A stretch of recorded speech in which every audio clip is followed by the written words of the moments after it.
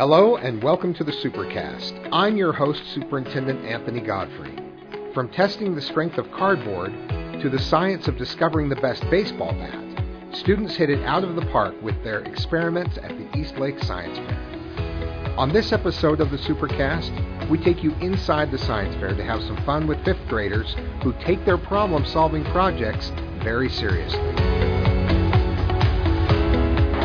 Okay, we're here with JP in his Yankees uniform telling us about aluminum versus wood bats in his science project.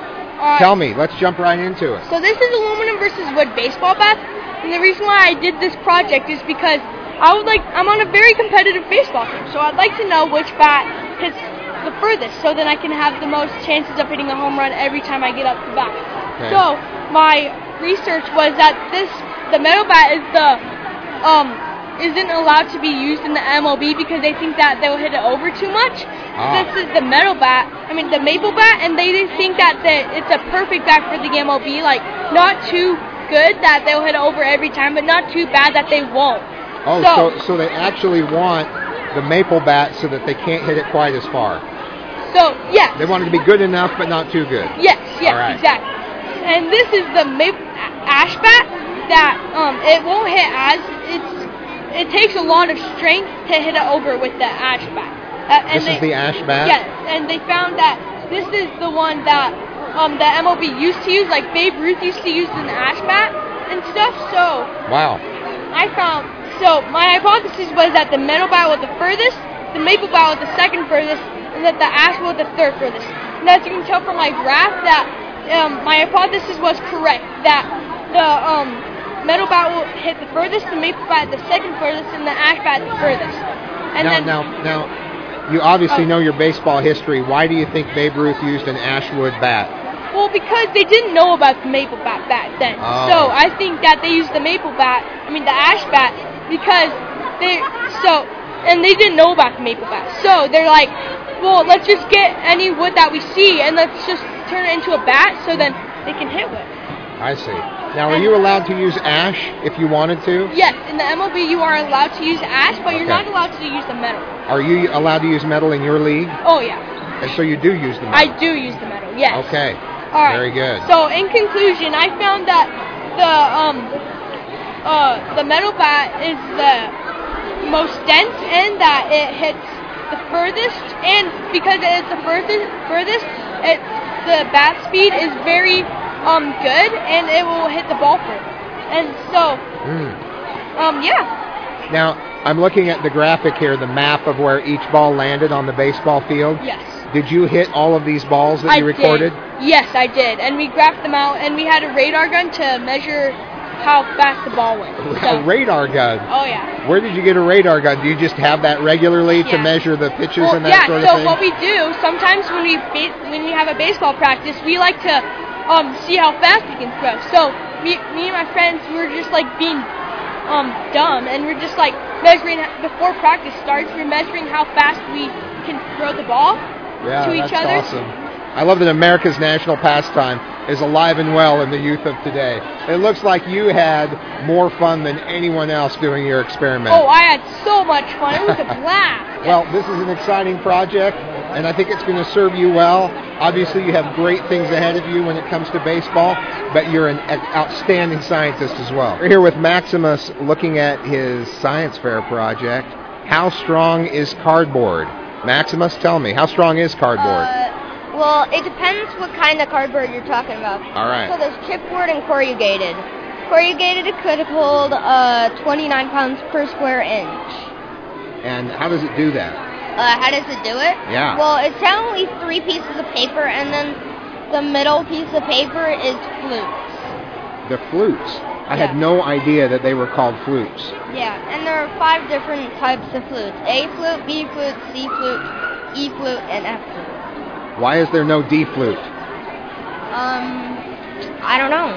Maybe D flute used to exist, but there was a scandal. Do you think that could have happened? I think there is a D flute, but they don't use it as much anymore. I see. So there was a scandal. Yeah. All right. So tell me, What was it that got you interested in cardboard? Does your mom order a lot from Amazon Prime, and so you thought, I need to understand these boxes better? No, I wanted to start, I needed a strong material that could also be quite bendable. Okay. And so I chose cardboard, and I've actually made a bridge out of it at home. You made a bridge at home? Yeah, a mini bridge out of small pieces. And where does this bridge lead to? It's just sitting all around. You open up the wardrobe and there's a cardboard bridge to another world? No. Oh, okay. So is your cardboard bridge still intact? Is Yes. it still looking good? So tell me about, you've got a piece of a cereal box here, Yeah? and then you've got the flutes. Oh, okay, I see. You're showing what makes the corrugated cardboard strong. Okay, now look, the strength certificates. You have these strength certificates mounted. I always see writing on the cardboard box, but I haven't been curious enough to check it out and see what it's all about. Tell me about those strength certificates. So the strength certificate is this, and it's telling you how much size limit it could get to. It tells you how long it is, big it is, and it tells you how much weight it could hold, 65 pounds. What is the conclusion then? The conclusion is that I'm glad that I did it because it was really fun, but also that I know I can definitely build with cardboard. Yeah. And the conclusion, more of the conclusion is that strength of cardboard is really cool and really strong. So are you looking for? So you like to work with cardboard? You made a bridge. Yeah. What's your next project? My next project, it's probably gonna be like a Lego-sized house. Oh wow! So where do you get your cardboard? Amazon. Oh, you buy it? Yeah. Okay. Wow. So you're serious about your cardboard? Yeah. As if I didn't know before. Now I really know. So do you think that your study of cardboard has made you think about a job maybe in engineering? I mean, you're already building bridges. Yeah. Whenever I was like 5 years old, I wanted to be an engineer. Okay. Well, I think you are well on your way, Maximus. It's great talking to you. It's great talking with you, too. Good job. Stay with us. When we come back, we'll talk with some of the teachers who made the science fair possible.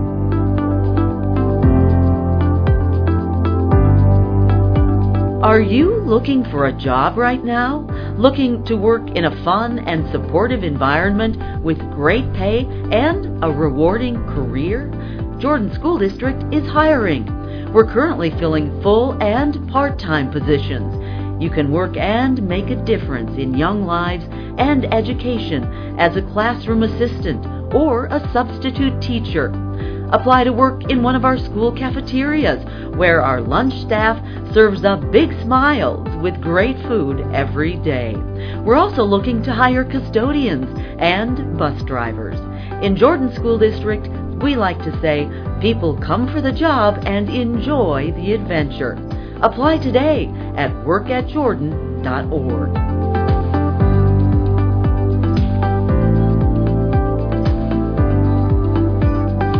We're here at Eastlake Elementary at the 5th grade science fair, and I'm with Jess Snyder taking a look at her What is the Best Type of Fabric for Artists to Wear science project. So tell me about this. So I chose this because I love painting and drawing, and usually when I draw, my clothes get dirty. So I wanted to see what's the best fabric for artists to wear. So when I did my research, I learned about 4 types of fabrics: cotton, polyester, polyurethane, and wool.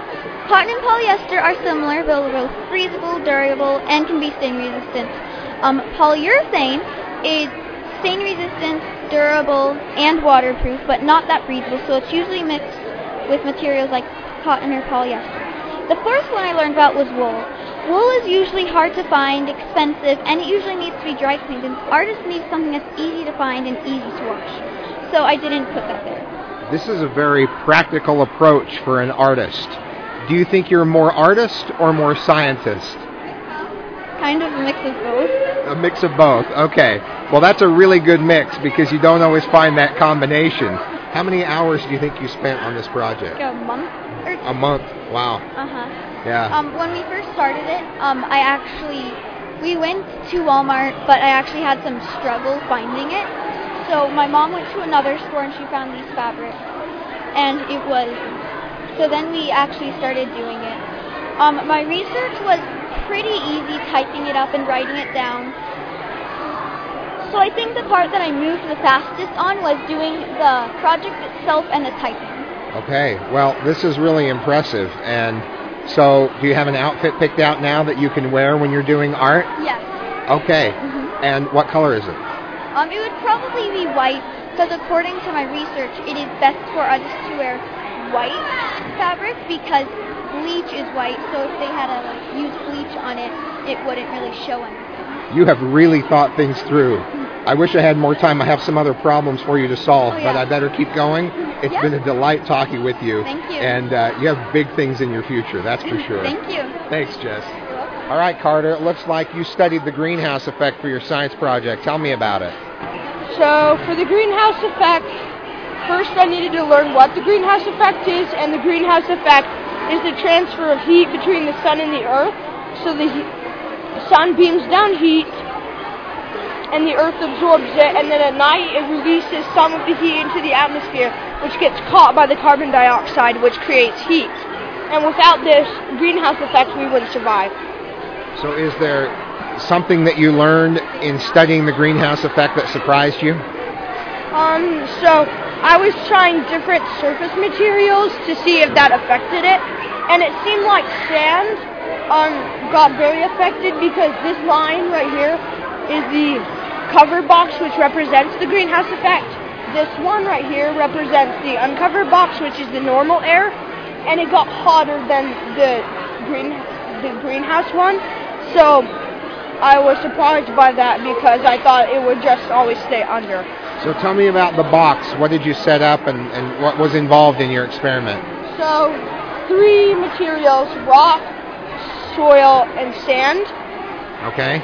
And I can see pictures of the box here. So what did you do with it there?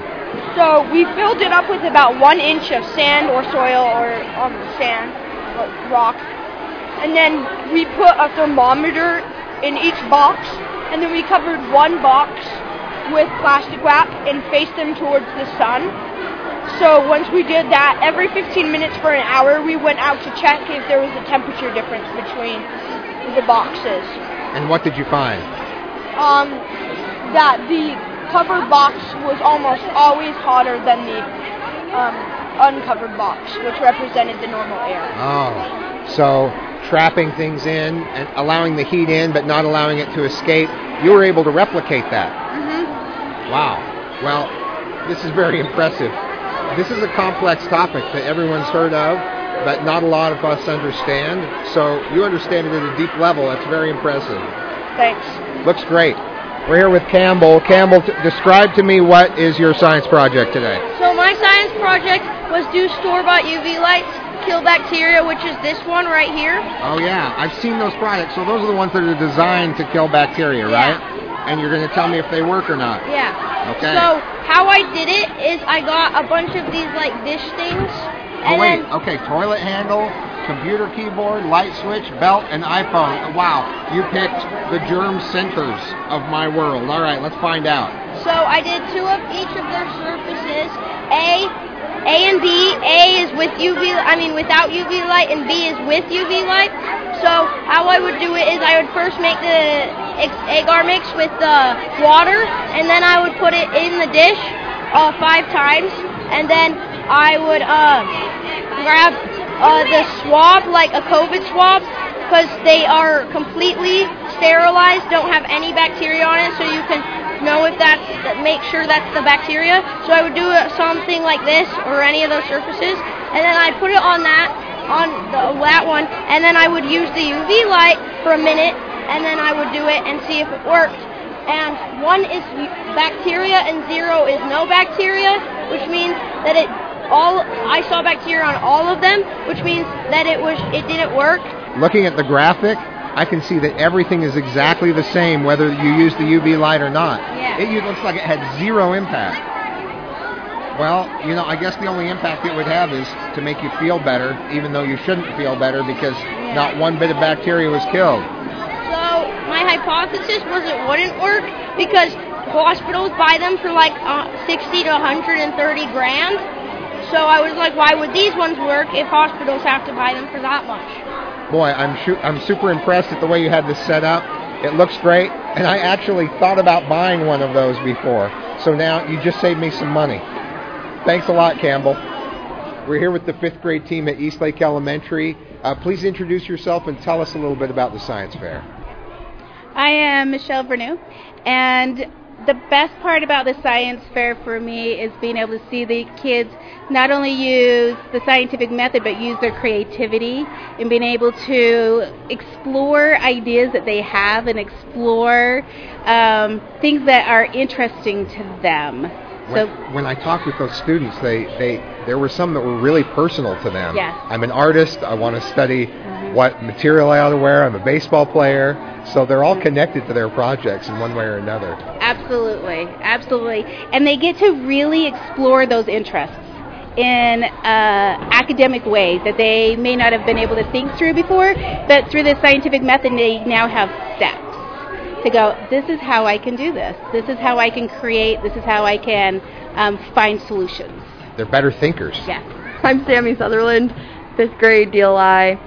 I second what Michelle said. I really liked that they picked things that they were interested in. Like, I really liked the one where she really liked dance, and she picked how she could be a better dancer by seeing what things help her. I know that they all had a really good time doing it, and I was just really proud of them for all the hard work that they put in it, because they didn't have to do it, and they did. So they did really good. I'm Thomas Boulay, the DLI Chinese teacher. I thought it was really great to see all of the fun projects that the kids did, even though we made it optional in our class because we have less time with the DLI schedule. The kids who did it still had great projects, and it seems like they really enjoyed making them. My name's Jennifer Burr, and I loved this whole process. For the past month, students have been coming to me, telling me about their projects, and sharing their enthusiasm. And it was fun to also have students who proposed their hypothesis, and then their hypothesis didn't turn out the way they thought. And then they had to think through why that didn't work, or if they were going to retest it, what they would do different. But the great part is their enthusiasm and their ownership for the project, and really, like Mrs. Vernew said, understanding the scientific process, because I think this is really the first time that they've walked through it themselves or with the support of their parents. And then also I love the science projects where they included their whole family, that the family were test subjects and really helped support them. And so awesome that so many people came today to cheer their great efforts. Thank you, Superintendent, for coming. It's pretty awesome. Thank you.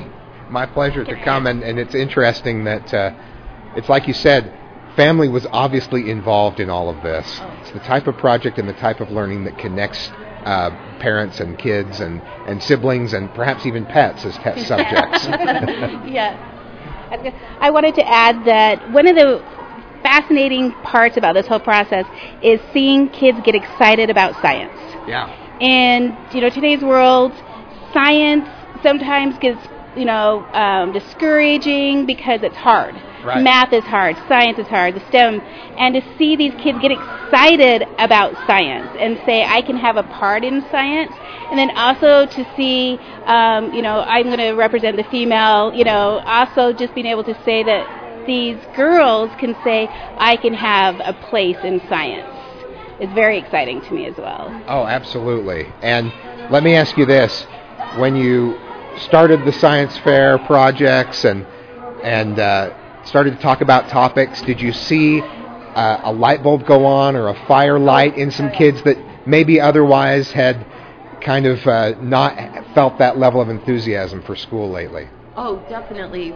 Because it's their own project. It's what is interesting to them, and they could really take ownership in what they wanted to pursue. That you took this on. I'm proud of the work you and the kids have done here, and I'm excited to see it in the future. Keep inviting me, please. Thanks for joining us on another episode of the Supercast. Remember, education is the most important thing you'll do today. We'll see you out there.